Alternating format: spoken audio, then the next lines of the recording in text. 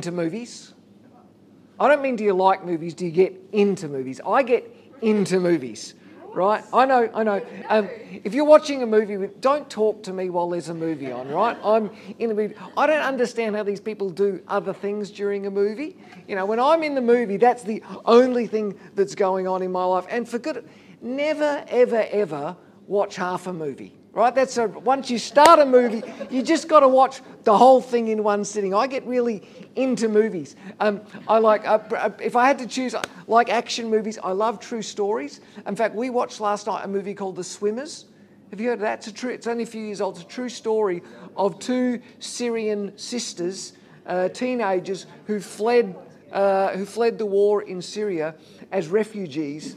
And they wanted to be Olympic swimmers and travelled across the Mediterranean. It just tracks. It is incredible. This stuff really happened. These two girls, and you can actually, you can read up about their story and whatever. But when I watch movies, I'm the kind of person, if it's an action film, like I jump and I kind of into it. In fact, I'm told, I don't see this in myself, but if I'm watching a car chase in a movie, I do this in the car chase. Someone once said to me it was more fun watching me watch the movie than actually watching the movie. Is anyone else like that? I'm just into movies. Yeah, thank you.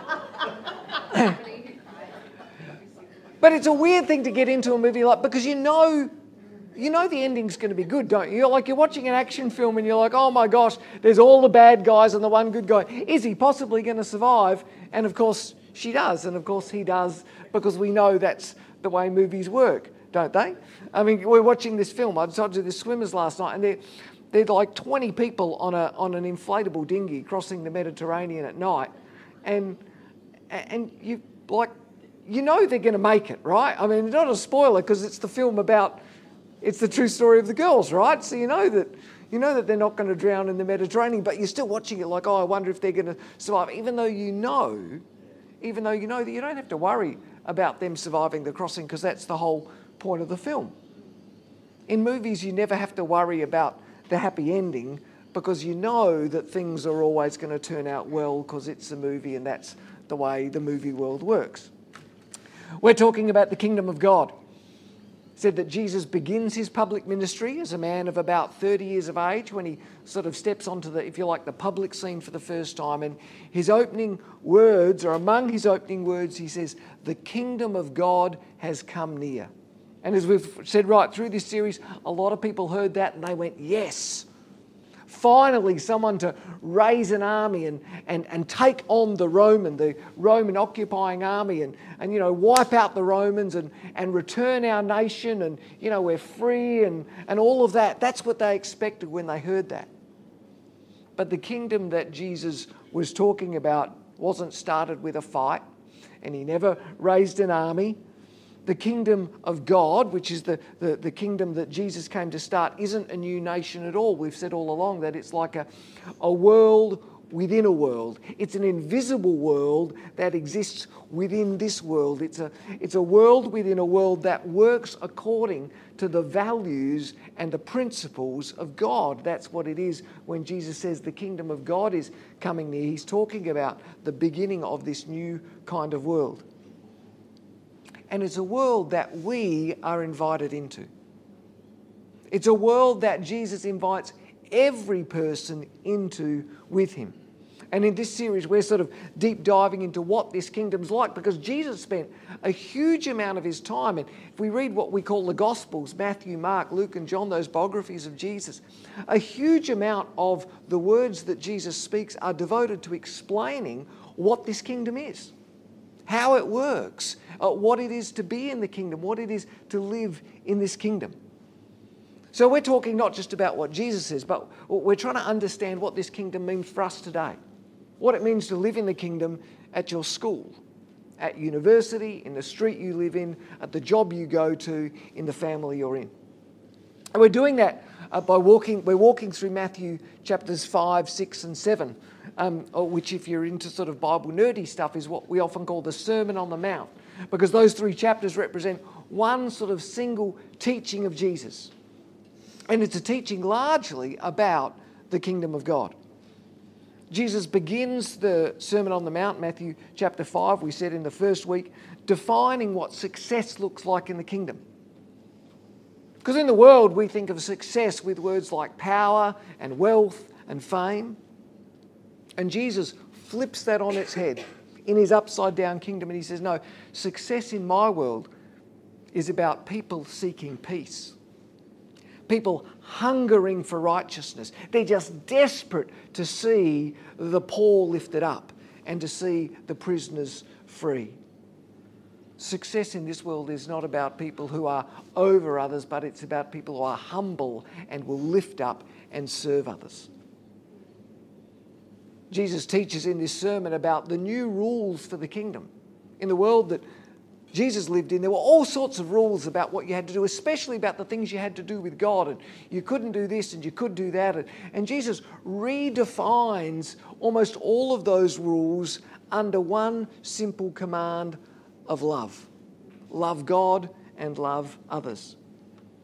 Last week we saw how Jesus explains that in his kingdom we live life with just one audience, with just one person we're trying to impress, and that is God.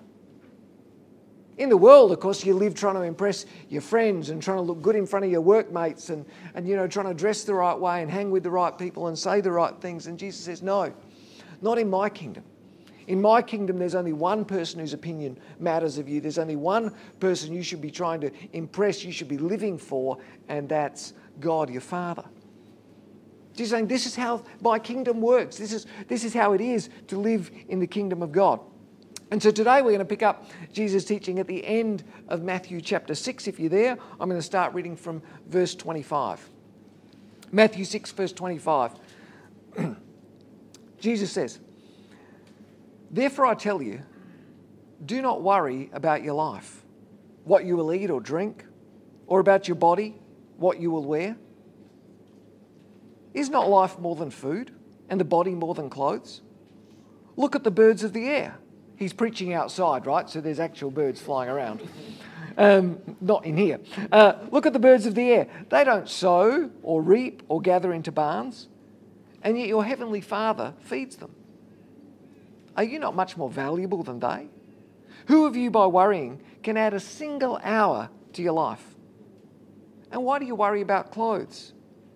See how the lilies of the field, again he's outside, he's looking at flowers. See how the lilies of the field grow. They don't labour or spin, yet I tell you that not even Solomon in all of his splendour was dressed like one of these.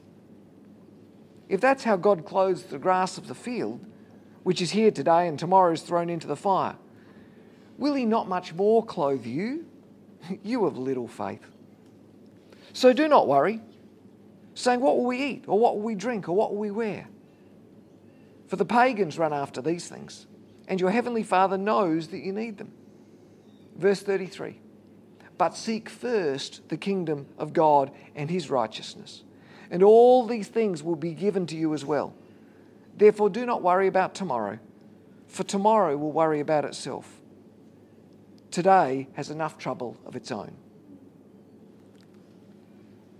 In the kingdom that Jesus came to start, you don't have to worry. You don't have to worry about anything.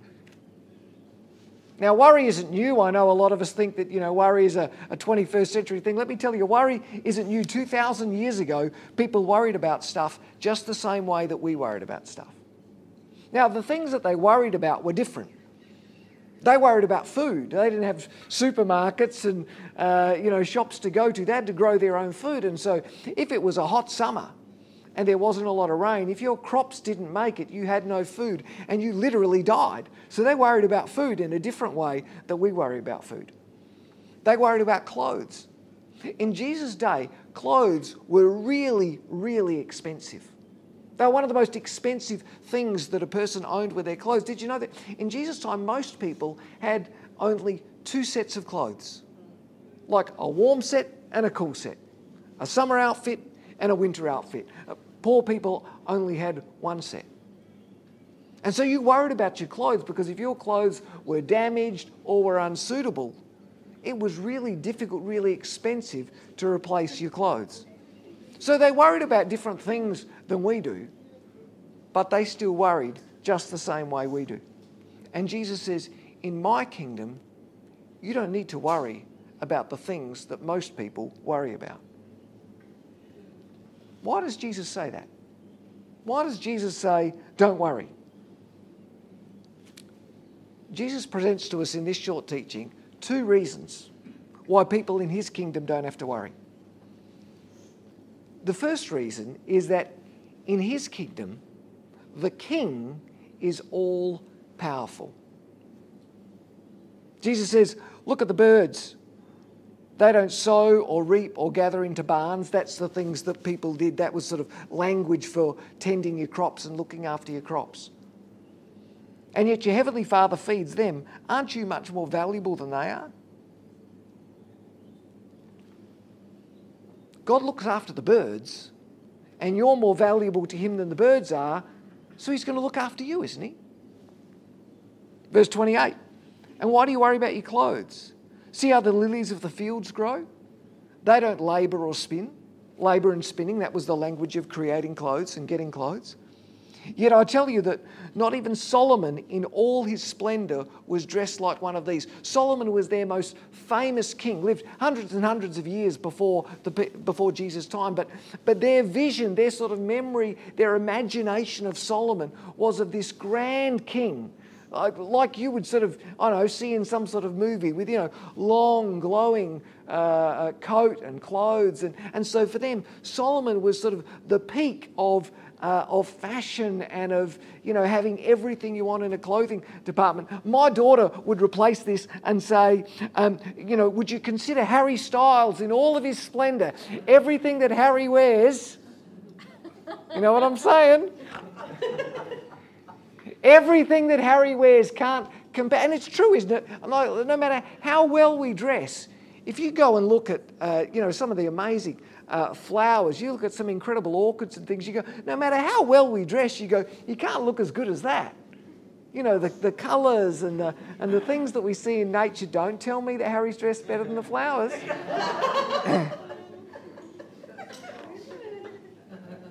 But Jesus is saying, look at the flowers. Look how beautiful they are. Look how God provides for them, and look how God sort of lavishes beauty on them, and he loves you more than them. So you've got nothing to worry about. When we are reborn into God's kingdom, we have an all-powerful king. We have a king that literally created the whole world. A king that created everything we see, that is in control of everything we see. And he is a totally loving king. He loves you more than anything else that he's created. And so Jesus is saying, so you don't have to worry about a thing. Because the all-powerful king of the world is in your corner. He can do anything he wants and he loves you. You have got nothing to worry about. But there's a second reason that we need not worry. Because the kingdom that Jesus is talking about lasts forever. And the end of every story in this kingdom is good. When you think about it, and I don't know if you ever do, but I think about this. When you think about it, almost every worry that we had is based on life not turning out well. Do you ever think about that? That's really what worry is. It's a concern that our life might not work out well. What if I fail this test? Well, if I fail a test, I might fail a subject. If I fail a subject, I might fail school. If I fail school, I won't get a good job. And that's where the worry comes from. Do I look good? What if I don't look good? What if I look bad? My friends won't like me. Then I'll have no friends. Then I'll be alone in life. Do you know what I mean? What if I don't get this job? Then I'll have no job. I won't get any job. Then I'll have no money. Then I won't have a house. All of a sudden I'm homeless. What if my health goes bad? What if this isn't a good test result? Then I've got bad health. Then my health will get worse. Then something else will happen. The next thing you know, I'm dead. Right?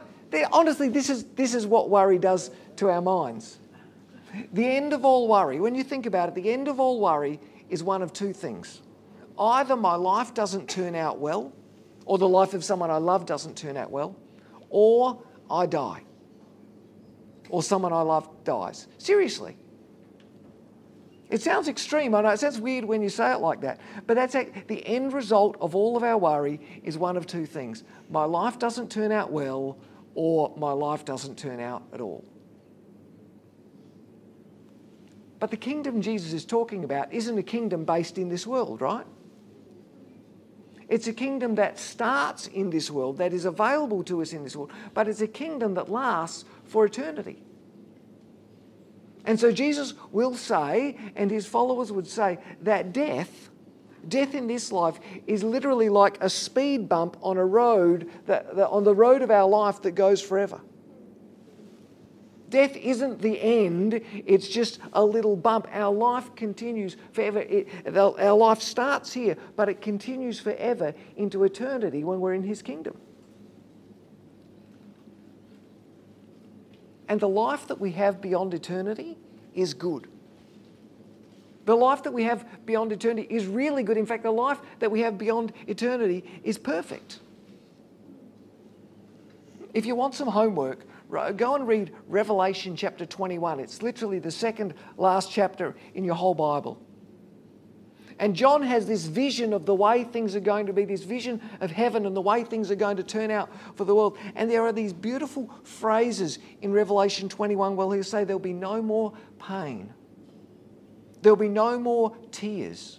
He has a vision of a world where there's no longer any anger, any violence or any hate. There's no more greed. There's no more selfishness. There's no more cats. Sorry, how did that get into my notes? Sorry, I don't... It's a vision. John has this vision of a perfect world, right? Just saying. Okay, back on task. Listen, the end result of a life lived with God is good. It's really good and it lasts forever.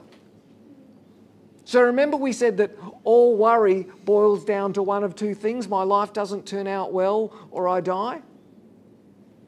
They're two things that will never happen in the kingdom of God. Do you see that? In the kingdom of God, your life always has a happy ending. And in the kingdom of God, you will never die. The two things that are the basis of all our worry are two things that you don't have to worry about because they will never happen when you live in the kingdom of God. No matter how bad your life gets, no matter how tricky, how complex, how difficult, how painful the circumstances of your life get here, in the kingdom of God, you are promised a happy ending. It works out well for you. It works out well for me. And in the kingdom of God, our death in this life is never our ultimate death. We get to live forever. That's the promise that Jesus makes in his kingdom. So let's get personal and talk about our worry, right? Because worry is a massive problem in our world, isn't it? And it's a problem that seems to be getting bigger, which is bizarre when you think about it, because we're living longer than anyone at any time in history. We are wealthier than people at any time in history. We are safer than people have been at any time in history. Even though I know you say, well, there's war here and there's war there and whatever. The statistics are undeniable. There is more peace and there is more safety in the world now than there has ever been at any time in history. And yet, we seem to worry more than anyone has at any time in history, don't we? So let's talk about what Jesus is saying and what that means to your life and to my life. And let's talk about what Jesus isn't saying, because Jesus isn't saying, don't worry because there's nothing to worry about. And Jesus isn't saying, don't worry as in, just don't care about it. You know, just have no concern for it. He's not saying that at all. What Jesus is saying is that in his kingdom, the king can be trusted. The King can be trusted 100% because he is all-powerful. He is the creator of all things. Paul will say in Colossians that he describe him as he is the creator of all things and the sustainer of all things, right? Which means that he created all things and he keeps all things going. That's what Jesus is sort of talking about when he's talking about the birds and the flowers. He's saying he created these things and he sustains these things. He gives them life. He keeps them going on a daily basis. And he loves you. He's all-powerful. He created you. He sustains you. He loves you. He wants your best. You don't need to worry about the details of your life because the guy that is in command, in control, the author of your life is completely trustworthy. When I was 40 years old, which is a long time ago, for my 40th birthday, my family gave me a voucher for a flight simulator. Right? So I went along and I sat in a box. It was a room, but it was the cockpit of a 737 jet. They're the kind of normal jets, the ones that you fly to Melbourne on and whatever. And I got to, with a pilot, a proper qualified pilot, to fly this plane, this imaginary plane, this flight simulator, to fly this 737. And we got to take off and land from a bunch of actual airports. The vision outside the screen were real airports at places in the world. So you could say, look, we want to take off and land at, I can't remember where we took off, Rio de Janeiro or somewhere rather. And I want to tell you, you should never fly with me, right? There's all these buttons everywhere. There's so many things to remember, and you got to push this while you pull that and whatever. And this 737, we were going all over. We didn't actually crash, right? Because the guy next to me's also got controls, and he stopped. I would have crashed. He stopped us from crashing a number of times, but the plane sort of was going more and more like this, and and it's just going more and more. You should never trust me to fly a plane, right? Yet I'm prepared to go to the airport today and get on a plane, not even knowing who's flying the plane, and not in a simulator, to trust someone to fly me in an actual plane from here to somewhere else. Why is that? Because I trust that the man or woman behind the cockpit knows what they're doing, right? I don't even have to know their name. I just trust that they know how to fly a plane. I trust them to fly the plane better than I would trust me to fly the plane because they know what they're doing. That's kind of like what Jesus is trying to tell us about life, right? He's saying the guy in the cockpit knows what he's doing. He created this plane, he built this plane, he knows every inch of the plane. Trust him to fly the plane. In this kingdom, you can trust the King with the details of your actual life, your school, the assignment you're trying to write this week, the uni work that's stressing you right now, the job that you're about to start, hoping that it works out right, the big thing that's happening at your work that you're thinking, man, I hope this goes good for me. Your kids that you're thinking, man, I hope these kids turn out all right. Your parents and your grandparents. The stressful meeting that you're looking at in your job this week going, man, I don't know how this is going to go. This is Jesus. Jesus isn't talking about something out there. He's talking to people about their actual lives, saying, you don't need to worry. You can trust the King of this kingdom with the actual circumstances of your life. And he says, and even when those circumstances don't turn out well, because we live in a broken world, right? Where there are other people who are not following God's way. There's crazy stuff that happens, right? Even when your circumstances don't turn out well, no matter how bad things get, you win in the end. The final scene of your life is beautiful. When the credits roll on your life, when you leave this life, and all of us will, right? No matter how healthy you are, no matter how good, we're all going to die one day. That Jesus is offering you a path into an eternity which is good, which is really, really good. Whatever happens in your life, it's going to turn out well. Whatever happens in your life, you're not going to die. That's the promise of the kingdom of God. It's like watching one of those action films that I like to watch. You know that no matter how many bad guys come, you know that no matter how much trouble the hero gets in, you know it's going to turn out okay.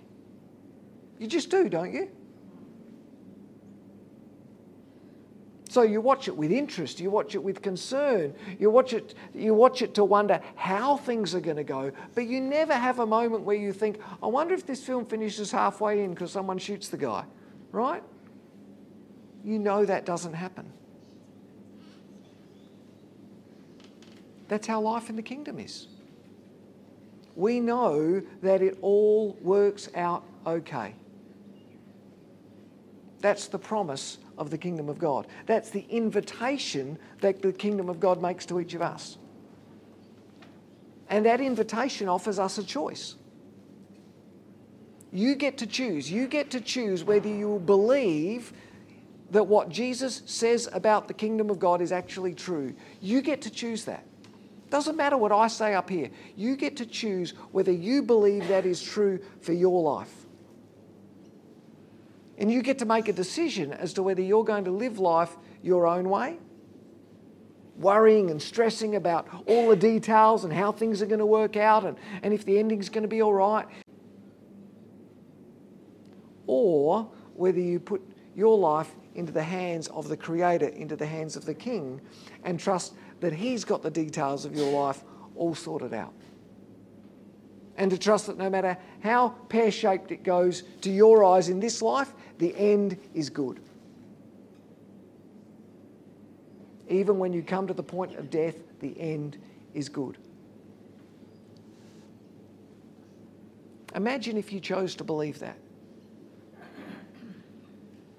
Imagine if you chose to live like that. Imagine if you chose to trust the King with all of your life. Imagine if you chose to trust the King with your study. Imagine if you chose to trust Him with your job and with your family and with your future. Imagine if you didn't have to worry about life when things went wrong. Imagine if you could live believing that the end result is good, that there is a guaranteed happy ending for your life. Imagine if you didn't even have to worry about death. Imagine knowing that that day it's coming for some of us and sooner for some of us than others of us. I mean, the truth is, we don't know when it's coming. Don't think it's coming sooner just because you're an older person, right? That's the reality of life, isn't it? But imagine knowing that when that day comes, whenever that day comes, that you've got nothing to worry about. Because at the moment that you close your eyes in this life, you will open your eyes in eternity and wonder and joy. You will open your eyes into a life that is perfect, where there will be no more tears and no more pain and no more stress, and that life will continue forever. Friends, this is the invitation that God makes to each of us. This is the kingdom that Jesus is talking about. It's a kingdom that starts now in this world, an invisible world, in this world where we can live the way that God wants us to live. We can live by the rules of His kingdom. But His kingdom is not just for this world, it continues forever. And when you make the choice to be reborn spiritually into His kingdom, we said John chapter 3, that's the entry cost, right? That's how we get into this kingdom. We are spiritually reborn into this kingdom. We are reborn into a life that has a guaranteed happy ending and that lasts forever. That's the invitation of the kingdom of God. That's the kingdom that we're invited into.